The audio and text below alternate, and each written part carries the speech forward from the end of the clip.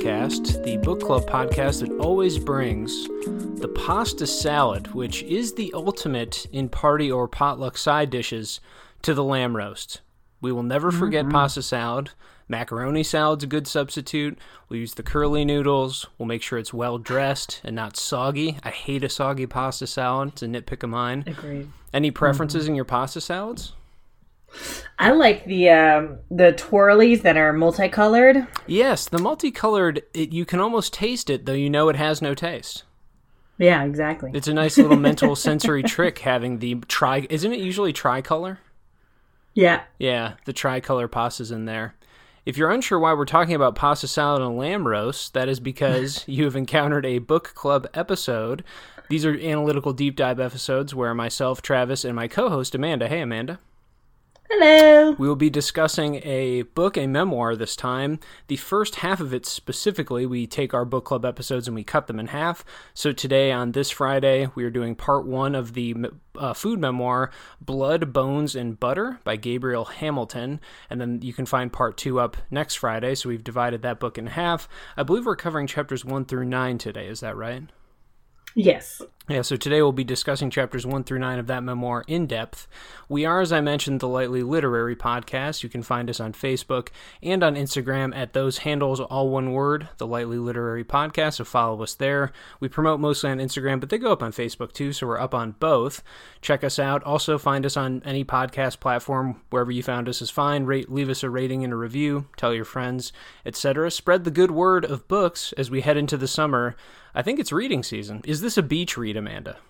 It could be. I think it's not overly heavy to the point where you feel like you have to get notes out necessarily. This is hitting what I want out of a beach read, which is I don't think it's particularly dense or that self-serious, but it's also kind of caustic at times and really intense too. So it's a fascinating kind of combination of things, which we'll get into in a bit.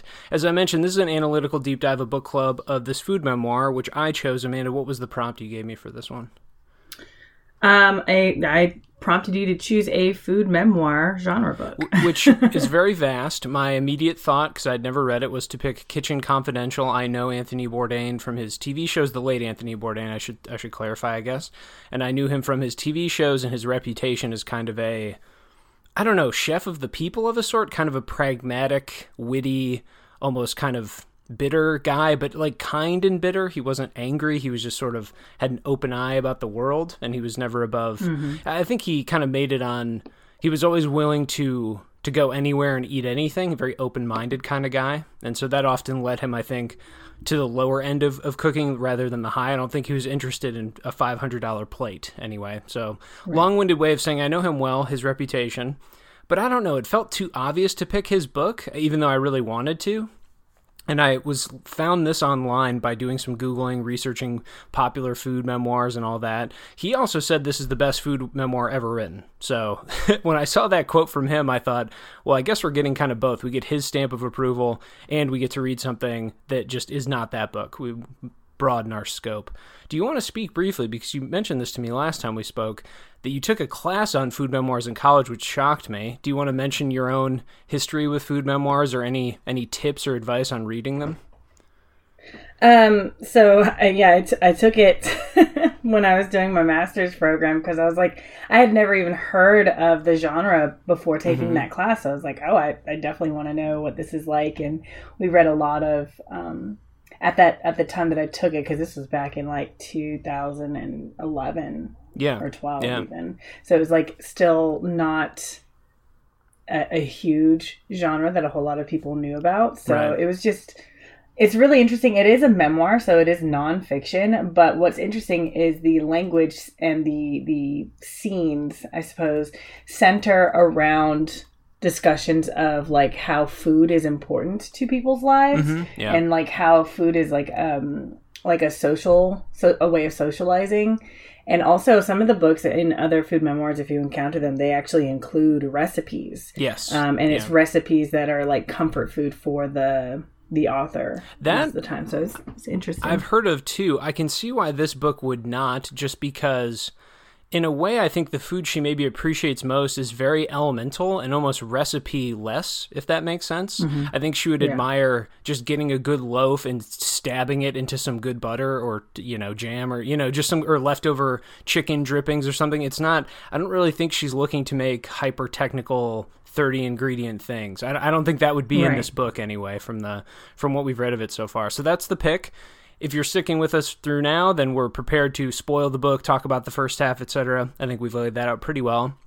Let's get to the book club proper then, Amanda.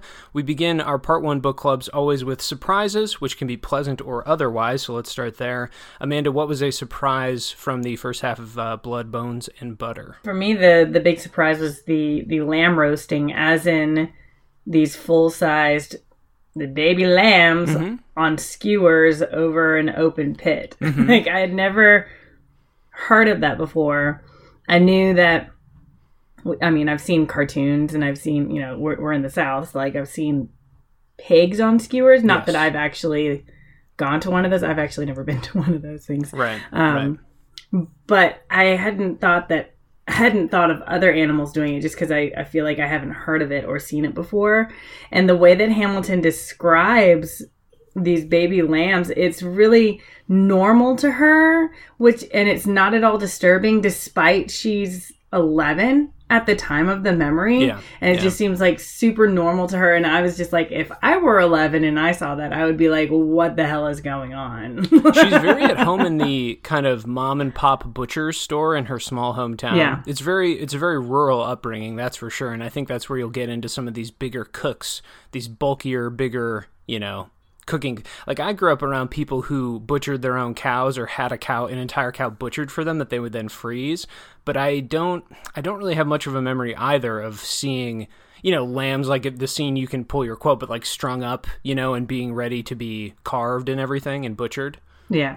Unfamiliar to me. From page 11, the quote is, the baby lambs with their little crooked sets of teeth and milky eyes were slaughtered and dressed up at Maresca's butcher's, then tied onto 10-foot poles made of ash, because the branches of an ash tree grow so straight that you can skewer a baby lamb with them easily. Everyone knows that. Yeah, everyone knows tree that. facts. That's just a tree fact everyone would know. Yeah, it was surprising to me. It's just the fact that she was 11 years old and not even like a cook at that point, right? Mm-hmm. And I know that it's like her looking back at an 11-year-old her, but like she didn't freak out, and I would definitely, in her place, blood of any sort just makes me actually almost pass out. So. I'll get to this in a later segment, but I'll allude to it now since it's relevant to what you said.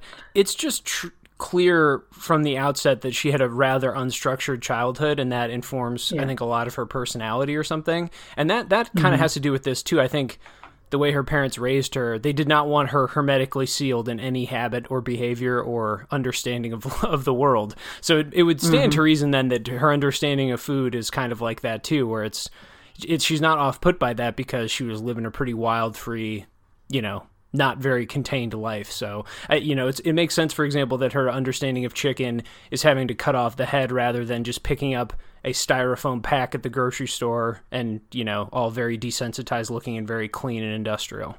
So.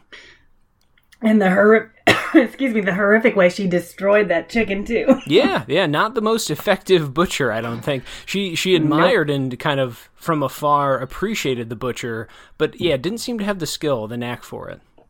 Tortured Definitely the bird. Not. She tortured it. Yeah. Brutal. That poor bird. My surprise is a bit more generic, but I think it fits too. I was just surprised by the tone of this book, and specifically the way she likes to juxtapose things in her writing. The book feels really raw and kind of earthy to me, which I think fits with just her life. I know I commented to you before, I think in a previous episode we were recording, I said this, but I'll say it again here. It's just a good reminder of why I could never write a memoir, or at least if I were to, there would be so much embellishment in it or something. I'd really have to dream up some things or really dig deep into my memory to come up with the best stuff, because it's her philosophy and the way she writes, her approach to life, it seems, like it's very clear that her mother was kind of a French person of higher, maybe even elemental taste, and her father was an artist too. An example of this is on page 23 at the bottom. I'll pull a short quote from this one. like the way she speaks about kind of the senses, right, of food, of which food is the highest experience of senses maybe. It says that she left this farm and inhaled as deeply as I could the stink of the farm and the cow shit that lingered on our skin. I still very much like that smell of manure. I like it in my food and my wine and even in certain body odor. That milk was so thick and shitty that the cream separated and rose to the top, and we siphoned off 3 inches from every gallon of milk we brought home. My mom used a turkey baster to extract the cream, and she kept it separate in a jar in the fridge. This entire errand she could run effortlessly in suede heels. And so there's... they're living this kind of farm-based lifestyle, connecting with the way food has to get processed and made, and that includes then, she romanticizes even the smell of shit, which is such a... Growing up, I didn't grow up on a farm by any means, but we were surrounded by farmland in Wisconsin, and the smell of manure coming off a farm that's the potent stuff. That's toxic material. It's like... Yeah. But I could see, the smells of your childhood always get romanticized, I guess. They always get stuck in your memory bank. So she takes those things and marries them well, and then of course the image of her mother in the suede heels in there is kind of a perfect combination where I think she has some sensibilities that come off as maybe highbrow. It's pretty clear that she has a very particular sense of what cuisine should be, but also wants to present it in a way that's also pretty basic and rooted, I guess. So yeah, I guess I was just surprised. Chefs, you should never be surprised at the way they think about food. They dedicate their whole lives to it. They think a lot about what makes food appealing. But I guess just the tone of it was a bit more, I don't know. I want to say like aggressive, but I don't think she's an aggressive person per se. Just the tone of it is a little more intense than I expected. Yeah, she's, some of her, and one of the quotes that I pulled up too is like, it shows some of the... Aggressive, I think, is an appropriate word. Not that she herself is aggressive, but her tone is aggressive, and her opinions about food are very aggressive. Oh, yeah, we'll get to that and the too. way and people's relationship with food. Yep. So yeah, I think aggressive is a good one, and like the milk imagery too. I enjoyed it, but then like when she says the milk was so shitty, I was just like. Coming off of the manure is very confusing. It's hard to not take literally. I'm just like, it's not a good image in my mind. Yeah, hard to not take literally, that's for sure. Yeah. She has the habit, and she brings this up, she makes a point to repeat this, that she can swear. I don't find her writing to be too inundated with the cursing, but it does show up for sure. She uses it to kind of to strike a tone, I think, but it's apparently something that in her kitchen she deploys. This is actually a perfect segue. I'm going to steal this as a segue then to go to the next section and start it. The next thing we're going to talk about is the Please Continue, Make It Stop segment, where we're going to praise one thing and then critique one thing about the work so far. I'm going to start with my Make It Stop then, because this does have to do with her tone. I think that some of her attempts to be like acerbic and kind of stinging do come across as insensitive, bitter, and even I think frankly boring sometimes. Like it makes the writing kind of, she loops back to a couple ideas that I just don't think are that funny or interesting or that, they're meant to be I think a bit biting, but they just don't seem that way. A couple examples I can talk through. In the most recent part of the book, when she's opening her Prune, the New York restaurant, she's really obsessed with that Brazilian man's weight, and she keeps saying 240 pounds, like she picked a number and just kept... At least 2 or 3 times she just kept bringing that up. And now granted, he's a shirtless man, he's annoying her, he's obviously overstepping personal, like he shouldn't just be hanging out in the door of a restaurant's rude for sure. But to keep circling in on that, it was also a number that brought me personal shame, as I've seen that number in my lifetime. So as a personal anecdote, I was like, oh man, okay. That's a bummer, but fair enough.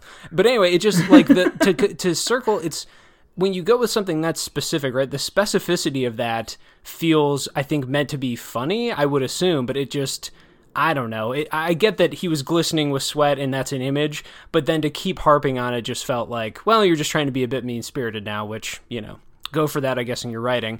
The other quick example I'll mention is on 105. I think I have a quote for this one. This is when she was in graduate school, the writing school.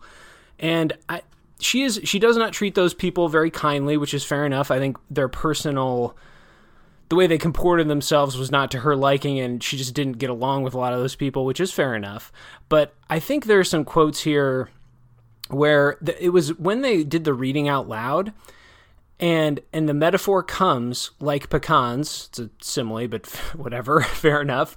Knuckles wrinkled and browned like toasted pecans. And then somebody says, "You have pierced my soul."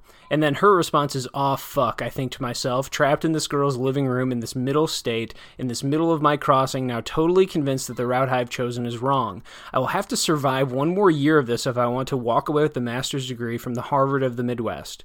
And then she talks about the food there, and it's kind of this pathetic offering. And people go on, truly, simply perfect, and that, they're glowing about the writing. So there's a couple things here. She falls victim of what I'm going to now call the Stephen King fallacy, where it's clear in her writing that she benefited from at least some form of formal education in writing. Now, she might not have liked her degree program. That's perfectly fine. But then to criticize a line like that, to pluck that one, also, frankly, I thought that was a really evocative line. It's kind of like when King, remember when King in that short story brought up that literary story that he then made fun of? And again, maybe this is my own sensibilities being teased at here, but when he chose some lines in there, I was like, some of that writing was quite good. Yes, some of it was also overwrought for sure. But this was a line, too, where she settled on it as sort of this emblematic moment of their failures as a people to understand the world, connect to the world, write about the world. I just thought, that's a pretty good simile, actually. That's, really, it's really crunchy, it's really earthy, and I just thought, and it adds a bit of a flavor to something that shouldn't have flavor, literally. I was just like, man, that's okay. That's the moment when you realize they were all, my misanthropic hacks not having any insight. That's a pretty good line. And so I don't know, I just think she tries to overdo it sometimes in terms of critiquing and kind of being acerbic about her experiences at times. And so I thought, again, I think her experience there, she wrote it well, and I understood by the end why she was bristling against that program so much, especially when she had that friendship with the other caterer. I thought that was a really nice kind of break in the book or whatever. This is becoming a long-winded digression, but the point being, I think sometimes the tone and the attempts to attack or something feel a little bit reaching, and then again, there are times, there's even been some insensitive comments in there too about people's intelligence, and I guess that'll depend on your own personal sensitivities and how you find that language, but yeah, it hasn't always worked for me. How do you find the tone, I guess? Yeah, sometimes when she's being mean or mean-spirited, or if she's trying to make a point about her own opinions about things, she comes off as a little arrogant. Yeah. In a lot of ways. So the scene that you just described, I actually pulled that same scene for one of my quotes, the cocktail party quotes. And in that particular scene where she's talking about the person's simile, I was like, I enjoyed that simile. I like that kind of imagery and stuff like that. She uses imagery as well. She uses these things, but she's just relating it to food instead of anatomy, right? So it seems like, I don't know. It's like sometimes it almost is like she has, and she points it out as well earlier. At one point, she talks about how at her age, when she was learning these things, she could not accept that she was learning something from somebody else. She was so intent on doing things her own way, and making her own. So it was hard for her to accept help and to admit when she's learning something from somebody else. And I think that in a long lens kind of way, she still is doing that same thing. Yeah. So yeah, that kind of stuff, and the Brazilian man too. That also bothered me because I was like, oh, is she gonna bring this back up? Is he gonna be some kind of food critic later, where he comes in and is dissing her food or something? I don't what. I just didn't see the point in that. I think that was meant to be sort of a plague of locusts type thing, where there were so many... New York is such a pile-on city, and there were so many people around her, tenants annoyed by her. At some point, there's a joke or a writing bit in there where she basically points out all directions of a compass and is like, and our northern neighbors, and our northwestern neighbors, and our southern... And, she goes on about how there's complaints from every angle. Every tenant is annoying. Yeah. And so I think she was just trying to make a more general point about... Yeah, just about having the irritants of opening in a large city like that, and how everything's razor thin margins, and so it's already very stressful. In the attempt to convey that, and make it feel that way. Just the way she targeted. And then there's another person, an older woman, she is kind of teasing about noise complaints. And her comments about her, about how she looked really kind of sickly because she didn't eat meat. That was kind of the joke about it, was like she looked protein deficient. Now, here's the thing about most elite kind of, I don't know, world-class renowned chefs. I don't think they take very kindly to vegetarian or veganism. And I know those restaurants exist these days, but I think there's a certain, I don't know if it's when the chef was raised or when they were taught or trained or anything, but from the food media I've been exposed to, there's kind of you like have to know how to cook meat to be called a chef kind of a vibe. And so it's sort of, you have to be familiar with these more elemental food preparations, or this really basic thing. And so I guess that's kind of her way to dig at that too a little bit, to kind of hint that like taking on a diet like that isn't maybe so noble. It's just kind of an impractical annoyance sort of a thing. She also, remember the scene in Greece, or when she's trying to design her restaurant, she does talk about how she wants to give people choice, but also her ideal food experience is sort of being guided and sort of told, like, here's what we make. It's really great. You're just going to enjoy it. I mean, that is a dietless experience. And there are other lines in there where she kind of singles out people that have certain preferences or diets or really limited kind of palates or ways they want to eat. And I just don't think her imagination with food, I think it's messier and more all-encompassing, and just sort of, it's just sort of an enjambment of everything or something on her plate. So I just don't think it fits. She definitely, she seems to have like an issue with like what she would deem as like hoity-toity. And so like allergies and all that other stuff too, which is another quote that I pulled up. Go for it. That's all like to deal with like just being completely disconnected with like nature and being just not your true self, and like coming up with excuses to do whatever. So I'm not surprised that she made that joke about the old lady being protein deficient, because I was like, of course. I mean, the first scene we see is about like she's 11 and she's talking about like lamb skewered over an open pit. So like No, completely. That's my make it stop. Do you want to give yours too? We can start with the negative one today, although I don't find our critiques ever too negative, but I guess that's how we'll frame it. Yeah. My make it stop is the non-transitions. So I have an example from page 135. One guy suggested earnestly that we run the same menu as a busy and popular neighboring spot and hope for their overflow. Finally, I lock the door from the inside. Very next paragraph begins with, I don't have an ounce of what typically matters, but I had all that, and I wanted to bring all of it, every last detail of it, the old goat herder, ... So she goes from talking about like New York and like these people popping their heads in. It's like several examples of that. And then the next paragraph is a reference. She doesn't even say, she says, I didn't have an ounce of what typically matters, but I had all that. It's like, all that what? Yeah. And you have to actually go back 4 paragraphs previous in order to make that connection with that reference. Yeah. So that's just one example of the non-transition, but it is like the way that she has organized her thoughts and stuff, it's like a jumble. In a lot of ways. And perhaps that's, a stylistic choice. But I find that it pulls me out of the reading sometimes. And I have to be like, oh, okay, wait, hold on. What is she talking? Okay, now I get it. The non-chronology of it can be, yes, I too stopped at more than a few moments in the first half so far and have had to reread, or at least, I think in that case, it's just that pronoun is just dangling in a way where you're like, wait, what? A pronoun from when? What that? No, and her tendency is to kind of, when she goes on these digressions, they can be rather long-winded, descriptive. They're almost like little chapters inside of the chapter, if that makes sense. And so, it's kind of when she eventually wants to connect all the threads at the end, I agree, it's been jolting a couple of times now. I'll immediately segue this into, we're really vibing today. I'm going to do my please continue then, because it's the same thing but modified. I want her to continue the food inspirations across the timeline with the caveat that you nailed, but make it more explicit and maybe a little quicker. I think the time she did it best was in Europe, between the hostel hopping and then also when she has to rely on the kindness of the strangers in France and Greece and stays with those people, because I think that was the fastest she had made a connection from the past to present, because then she immediately segues those into, and that's how I want to be, that's what I want to evoke in my restaurant, how I design my restaurant. And even though I didn't have any business acumen, I had this knowledge of what food can do.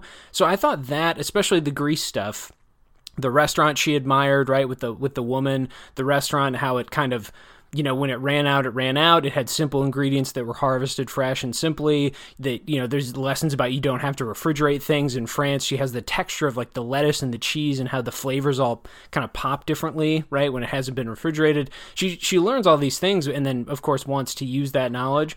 I think when it's connected more quickly, I guess, I found it to really work. But yeah, there are certainly some lessons that take a bit more of a circuitous, like curly Q type of route to get there. At least it did in my connections. It did anyway. And I thought maybe I'm not going to read much of it, but on 129, there's a part when she's starving in Europe, and that's part of her experience there is kind of going from eating to starving is sort of the vibe.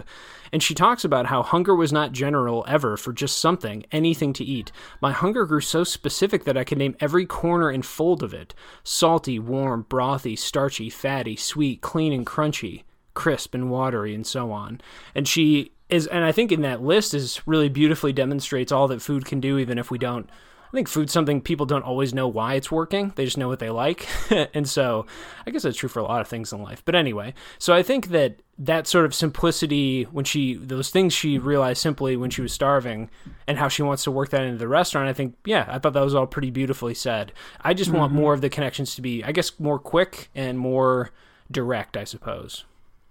I agree. So the non-transitions, like the non-chronological order doesn't necessarily bother me as long as I can see the connections. And the more quickly they come, the more I appreciate it and like can actually like just take the time to really revel in those descriptions, because my please continue is the food references and the descriptions. I think that she does a wonderful job with describing how food has impacted her life and like how hunger, especially in starvation, the quote that you pulled up, and which I also pulled up in my quotes. It's all like really important in how she has formed her opinions and who she is as a person. And I love all of that. And when I can see how, when she pulls the thread of like how food has like formed her as a person through her life, I love that. It's when I can't see that connection that I'm just like, what is even going on right now? Yeah. I think the childhood part to that opening salvo chapter or whatever was very evocative and effective too, because it just showed how, I keep saying the word elemental, but I think that's it. I do mean that in the most basic earthy sense, where it's just she grew up around food in a very simple way. There wasn't, they prepared things that maybe would seem extravagant to others, but in their preparations really aren't. You don't have to do extreme sauces and use 1,000 dishes to do the things they were doing. You just have to know some food basics and do them well, and just appreciate food in kind of maybe it's a simpler form in a way. And so the food stuff in this has been phenomenal. Reading about it, the way she evokes certain things. And those, again, the France and Greece episodes, I think were the most, where I felt it the most. And then again, having her connect it right away to her restaurant, I thought really worked for me. Yeah. Did you find it odd structurally that we do her whole catering career and then go back to Europe? Because that's out of time or out of chronology. Yeah. Again, a decision like that, I also didn't dislike it either. But there's some language maybe at times missing for me where I just need it to be a touch clearer. But, when eventually you know what she's doing, so you just kind of go along for the ride, right? It doesn't bother me either. I don't know if I love it more than the other option or something, but it's been fine the way it is once you know what she's doing. Yeah, I think she was trying to...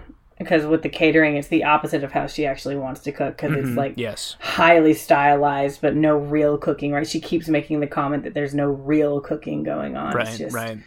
And it might look good, but it doesn't necessarily taste good. Right, right. So I get that. But yeah, like, it doesn't bother me as much because I was like, okay, so it's a direct contrast to both her childhood and to her own restaurant. So it's like wedged right in between those two big, like, yes, this is my go-to idea for food. And then we've got the catering, which is the no-nos for that. Right.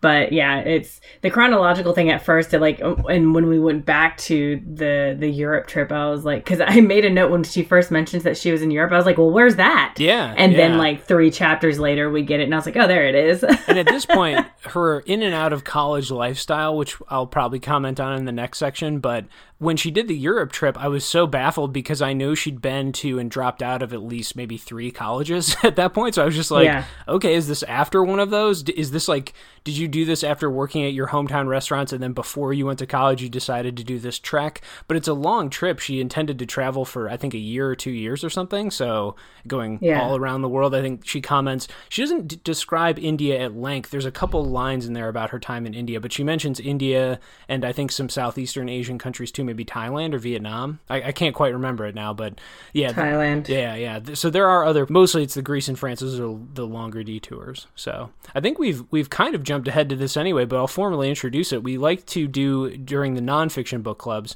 something called cocktail party quotes, where we read a quote from the book. I think we pulled 3 each that we think is meaningful or represents something important that crucially could make for a decent cocktail party conversation, something that has kind of a jumping off point, maybe something that can be discussed, elaborated upon, or just raises some interesting questions. So did you already threw one out there, right? Which one was it? So we kind of like skirted around one of them, but the other one that you brought up in your Please Continue is my hunger grew, from page 129. My hunger grew so specific I could name every corner and fold of it. Yeah. So that one, I really loved that one because it, I think, is a wonderful metaphor, and it shows that like her creative writing class is definitely like sunk in. Yeah, right? Yeah. Despite her reluctance and kind of loathing even of them. But I thought that was wonderful because it also shows her, because later she goes on to talk about like people say they're hungry, but they don't know true hunger like I did. During that time, and it just, I think it helps to highlight, I think, her distaste for people who are super picky about their foods, because she's like, there are a lot of people out there who would love to eat like whatever they can get their hands on, and they don't have allergies. They don't think about allergies. They don't think about diet fads and stuff like that. So I think that that's an interesting like take on why she's kind of looks down on that. And I just love the description and the idea of this hunger as something that she can almost visualize because she lived through it. I think that it was a wonderful quote. Yeah. And I think that whole detour in Europe reveals a lot about her personal tastes and kind of philosophies and everything. But yeah, and maybe none more so than, I mean, and at that point, she already had kind of run wild and had a pretty ragged, parts of her childhood and upbringing up to that point were already kind of pretty ragged. She was involved in a high-level crime ring. Yep. So at that point, it was already, there'd already been some pretty significant things that have shaped her. But yeah, her kind of stomping around Europe in a impoverished state of sorts, just having to rely on the kindness of others. For some reason, I don't know why, of all the things, if you ask me to remember one food description or just food from the book, other than the opening scene with the roast and the beer in the creek and all that stuff, I thought that scene was so potent. But other than that, I don't know why, when the Greek man made mixed milk, was it milk, honey, and apples and blended it into kind of, I assume, what ended up being kind of smoothie-ish? Yeah. That just sounded so good to me. I don't know why. I've never done that. I've never seen just apples and milk blended together. I mean, I know milk and honey is a common thing, but that, for some reason, when that description was read, and I know she was coming off of these starvation periods, it also just sounded very cold and refreshing. Yeah, that's the drink I'm going to be making, actually, for this book, for the Instagram. Yeah. Fantastic. Put it on the Instagram. Yeah. I gotta start. I don't know how we gotta start plugging that one too. I'll put that in the description. But yeah, no, that sounded. I think I'm just such a sucker for cold drinks. Also, when she describes it's like a protein drink when she's working the line, the super hot egg station. She drinks that, and then she drinks like an ice cold Coke, and it kind of like it almost creates like a black hole in her mouth or something. I forget the description, but it sort of like sucks in all of her energy or whatever. There's nothing more potent to me in the senses than a really cold drink when you feel hot. I am such a sucker for that. I love just the most ice cold drinks. Fantastic. Okay, I'll give one of my quotes here. It's from let's just talk about the lamb party. I think the descriptions of the kind of rambunctious free childhood that she had, her upbringing, especially since the book opens on it, which, chronologically it should, but it also sets the right kind of tone and attitude and reveals, when you're raised this way, I think you're going to end up having certain individualistic proclivities and stuff. And so there's so many quotes between 5 and 6 or 6 and 7 that I could pull, but I think I'll mention this one or pull this one. We spent all of our time out of doors and in mud suits, snow suits, or bare feet, depending on the weather. Even in nature, running around in the benign woods and hedges and streams, diving in and out of tall grasses and brambles, playing a nighttime game that involved dodging the oncoming headlights of an approaching occasional car, bombing the red shale rocks down the stream from the narrow bridge near our driveway to watch them shatter. We found rough and not innocent pastimes. We trespassed, drag raced, smoked, burgled, and vandalized. We got ringworm, broken bones, tetanus, concussion, stitches, and ivy poisoning. And I don't know, it was not a childhood that was 100% similar to mine, but I did also grow up right on the edge of the, burgeoning internet and, I don't know, electronic hobbies, gaming, TV, all that stuff. So I have fond memories of a outdoor-based, pretty loose biking around, find yourself in the woods doing not much, hitting stuff with sticks just cause for some reason, and just playing swords in the, with sticks in the woods or whatever. And it did connect with me in that level where I definitely not to her extent, I don't think, was I cut loose. Actually, I'm certain I wasn't, but there is a certain wildness that comes through, which I appreciated. Then again, I think informed some of the other parts of the story as well. I'll also just mention a reason I think this makes for good cocktail party discussion. First of all, parenting, right? Who doesn't want to talk about the perils of parenting and what you should do or not do with your kids? Yep. That's talk about hot topics to bring up with strangers or, new acquaintances. Gosh, what a fun one. Yeah. But I will say in this regard, though, because there's some, you could say infinite things about parenting, and I think the publishing industry has, right? How many publishing books are there about parenting? Infinite. Anyway, I have seen some things, and I Googled this before we started just because I didn't want to speak out of turn or misremember. It's the Atlantic, the publication, the newspaper, or the magazine. They have done a couple things over the years about kind of the values of self-directed kid play and kind of like free roaming play, unstructured playtime for kids. And they're kind of... They've tried to promote the values of that and kind of getting your kids away from structured activities, and you're managing all their time for them and all that stuff.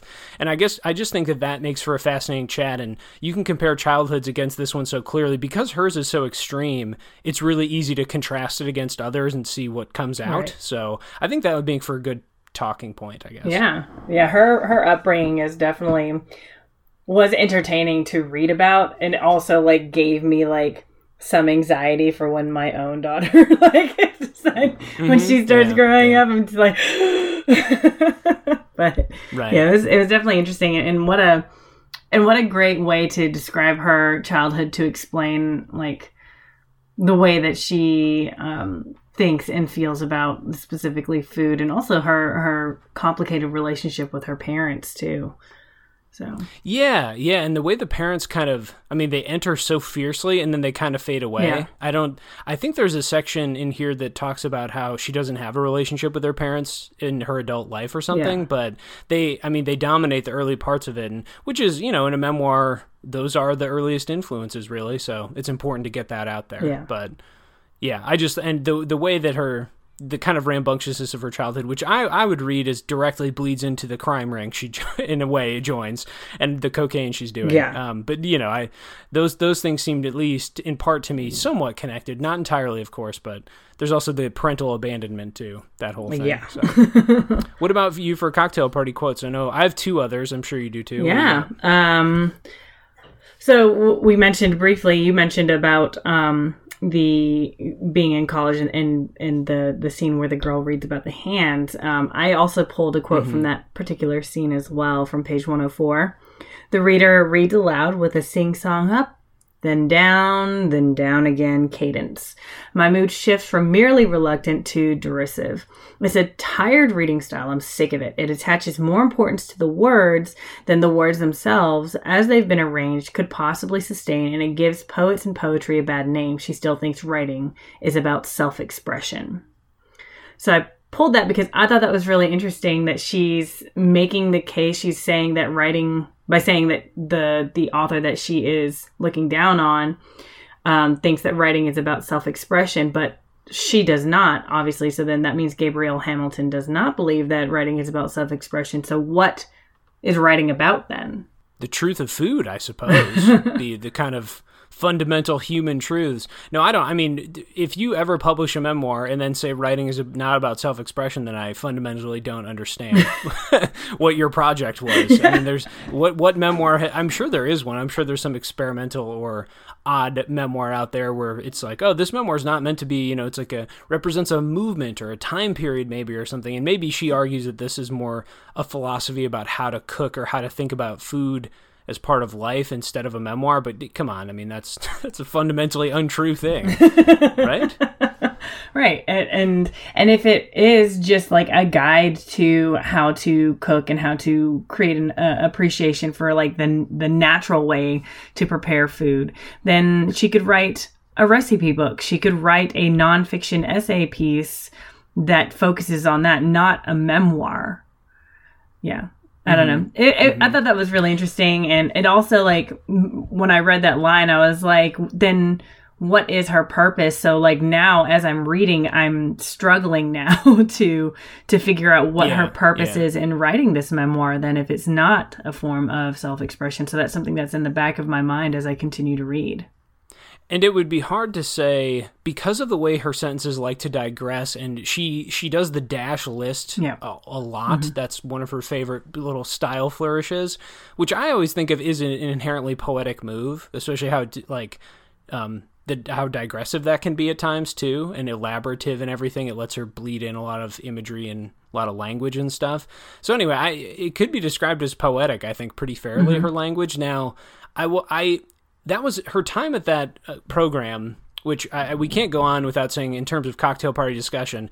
The way she gets into and out of elite colleges in this book is the most confounding and infuriating part of the whole book. I think it's truly maddening to read how much college expectations must have changed in the last however many, because she must have been going to schools like in the 70s, 80s, I think, for the most part. Maybe that was in the 90s, but yeah, it's just to get into NYU so casually, then leave. Then, of course, like Michigan's a really nice, pretty elite school too. Anyway, so that whole thing is in the background and kind of is this, to me, a bit of annoyance where I'm like, wow, that's okay, but fair enough. She did it, and she can clearly write really well. So it's, no lack of talent, but there were parts in that I found so frustrating to read as someone who, I really enjoyed my time studying in that formal way, being at an academic level of English study.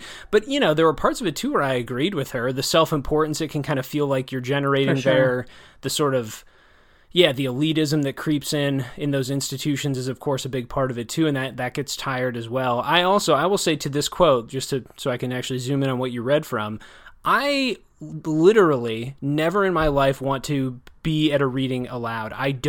That's just not how I process literature, reading, and write. Like, I love writing, I love reading, and I hate it out loud.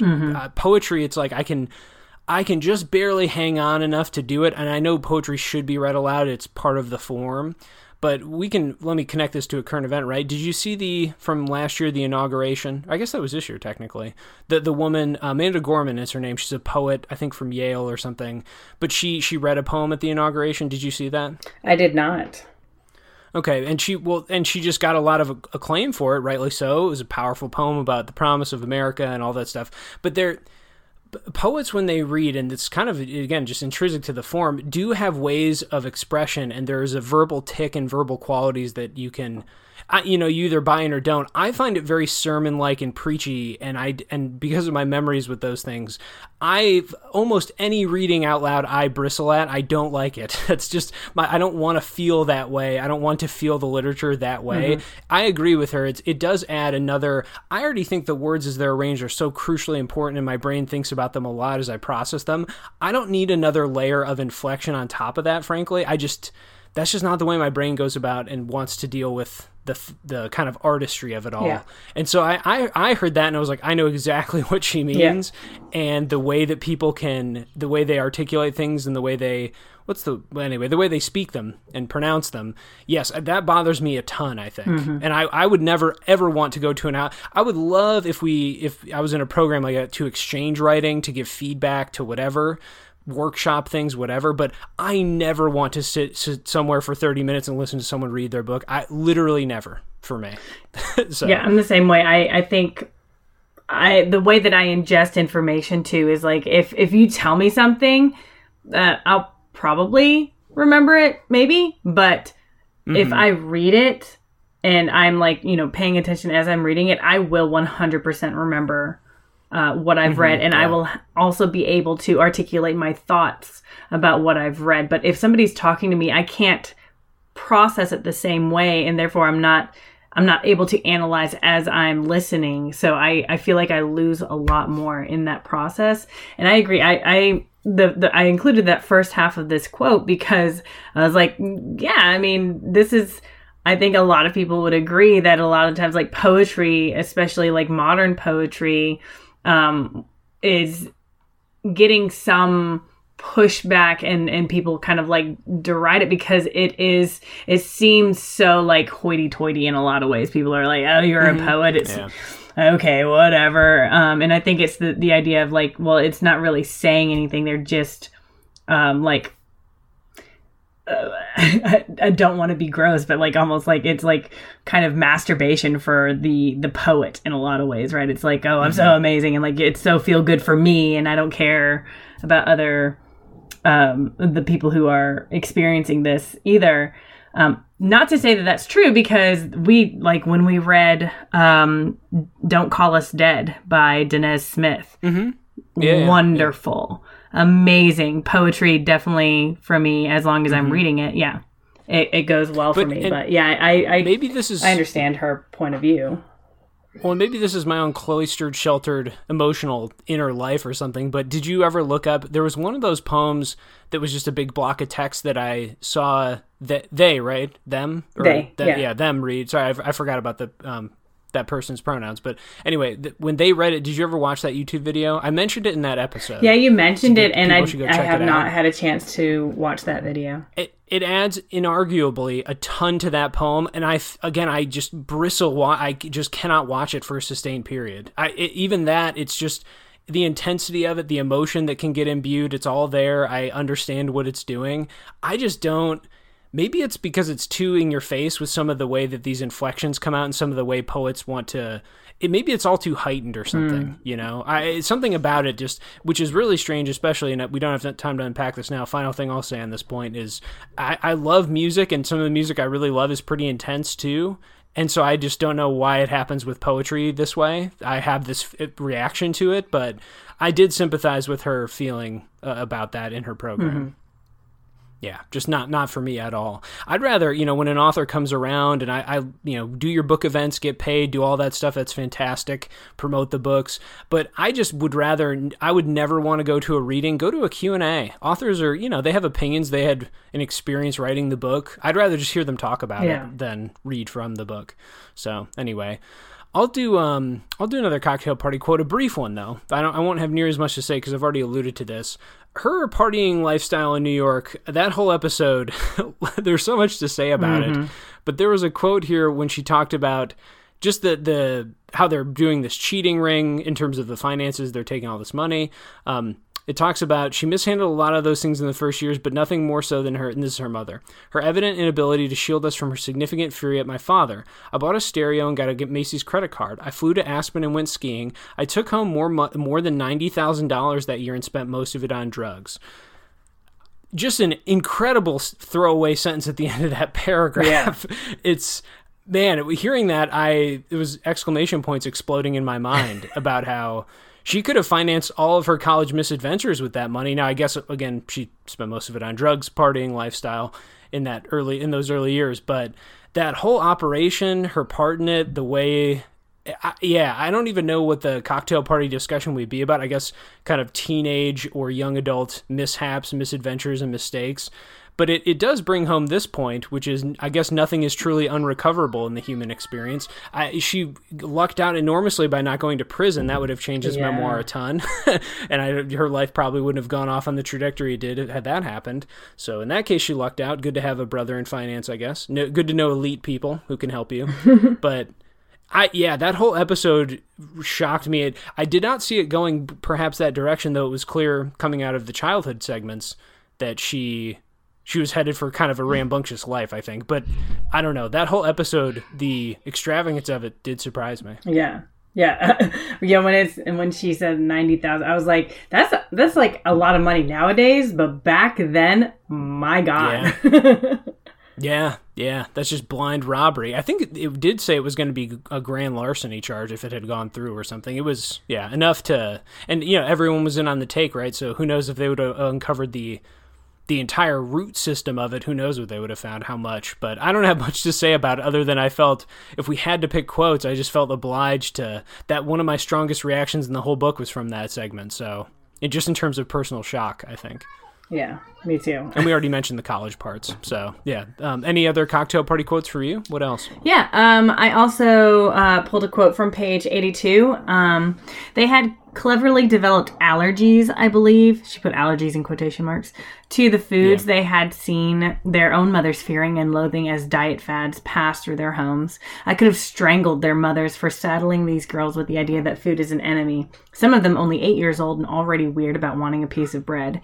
And I would have liked to bludgeon them too for forcing me to participate in their young daughter's fucked up relationship with food.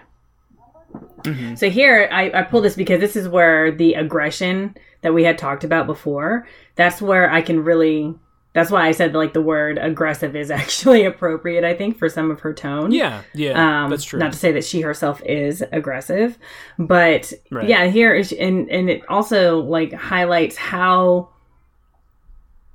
she views other people's relationship with food as being unnatural and false in a lot of ways, which just goes to emphasize her own relationship with like the natural way to create foods and the natural way to, appreciate food and stuff like that. So I thought that was really interesting. And and I think we already talked about how she kind of approaches those kind of people who maybe their palates don't line up with hers, or just the way they want to experience food doesn't line up. And I mean, she's clearly on the aggressive in her writing style. She can come off as kind of, a bit hostile towards them or something, and maybe even dismissive at times, which I think, we've talked about how that works, maybe doesn't at times too, but I think at this point is well taken. And it's, of all the kind of points that she went on and food opinions she's expressed in that way, I agree with you. This is probably the one I nodded the most at, and there are certainly, everyone has just such a different journey in relationship to how they want to eat and what food means to them, how the function it has in their lives. I think I'll go back to a point I made earlier with this quote and just bring this up again, but it is one of those things in our life that I think can become one of the most common but passive things, where we don't even really understand why we like the things we like or how we consume them or how that came to be or something. It's one of the food in many people's lives has to be one of the most common experiences that you don't reflect on, really. And I, again, can't speak for everyone. I myself cook a lot, and I know you come, at least your family certainly does. I'm pretty sure you cook a lot too, from what I know. Yeah. And so I feel like I've honed in on that part of my life maybe, but even still I'm learning things about myself through it. But a lot of people I think they're Postmates into the door every day and they don't even know why or something, they're just kind of, I don't know, experiencing food in that passive way. So. Yeah, the whole movement towards having your food delivered in a box and you cook it without any kind of... I find that really fascinating because I have zero interest in doing that for myself. And some people really loathe the grocery store experience, kind of going through the aisles and combing through and putting things together, making lists and doing all that stuff. I will say I don't love the grocery store experience, maybe COVID style. Yeah. Although actually now that I'm vaccinated, I think it's great because people stay away from you and it's pretty quiet. Yeah. It's pretty, that I like that. Let's keep that going. But, in the early days, it was rather stressful. I was at some point, I had the circuit that I like to run through the grocery store, and I was timing myself too. I was like, I can't be in there longer than 15 minutes. Like, I can do this. It's, just COVID paranoia stuff, all the fun stuff. But yeah, some people really hate that too. They don't like the planning or prep. And so the meal kit is such a kind of an ingenious in-between where you don't have to feel the guilt and passivity of doing delivery, but then, so it's like, you're in some control, but then also you don't have to portion things and actually plan. That is kind of the maddening thing of being an at-home cook, I guess. It's like, well, it says I need 1 pound of mushrooms, but they only sell 2 pounds. Like, what am I going to do? Yeah. And so, anyway, which I think inspires some people to get creative, and then others it just makes them mad that they're going to throw it away. So, anyway, food tangents, but this is the book for that. I'll give my final cocktail party quote then. It's from page 90. Another kind of scene we didn't remark upon much here, but I did really enjoy her time at the summer camp, cooking all the bland food for all the kids, except for the one who wanted the vinaigrette or whatever, the one girl who asked for basil in the pasta sauce whatever the quote was. So I enjoyed that connection, but it's when the counselors murder her lobsters. And so murder is the correct word as well. Yeah, because they were alive, just sleeping, and so now they're dead. So yeah, murder. She was going to murder them, but then they did instead in the wrong way. But it concludes with the paragraph. After burying the 30 dead lobsters in a little grave I dug between the arts barn and the soccer field, I shut down the kitchen for the season and let the screen door slam behind me. I drove north to Pittsfield and I bought 10 boxes of Kentucky Fried Chicken, left it at the fire pit, and then I drove off campus for good. Heading down 91, making my way back to the city, to the West Side Warehouse Kitchens, to what I was starting to think would be another 20 years of everyday life, I hoped the bear would find the KFC and the counselors and eat them both. Yeah. There's just so much in this quote that it embodies her style. There's the ending, which of course is kind of hostile and shows her frustrations in that way, and she kind of lashes out with that quote. But it also shows kind of her view of what I believe commercialized, industrialized fast food is, which is just sort of, it's something to be dumped somewhere thoughtlessly. It's a total careless gesture of almost hate and scorn. It's something you do for someone when you want to show them you don't like them or you're mad or frustrated at them, rather than something.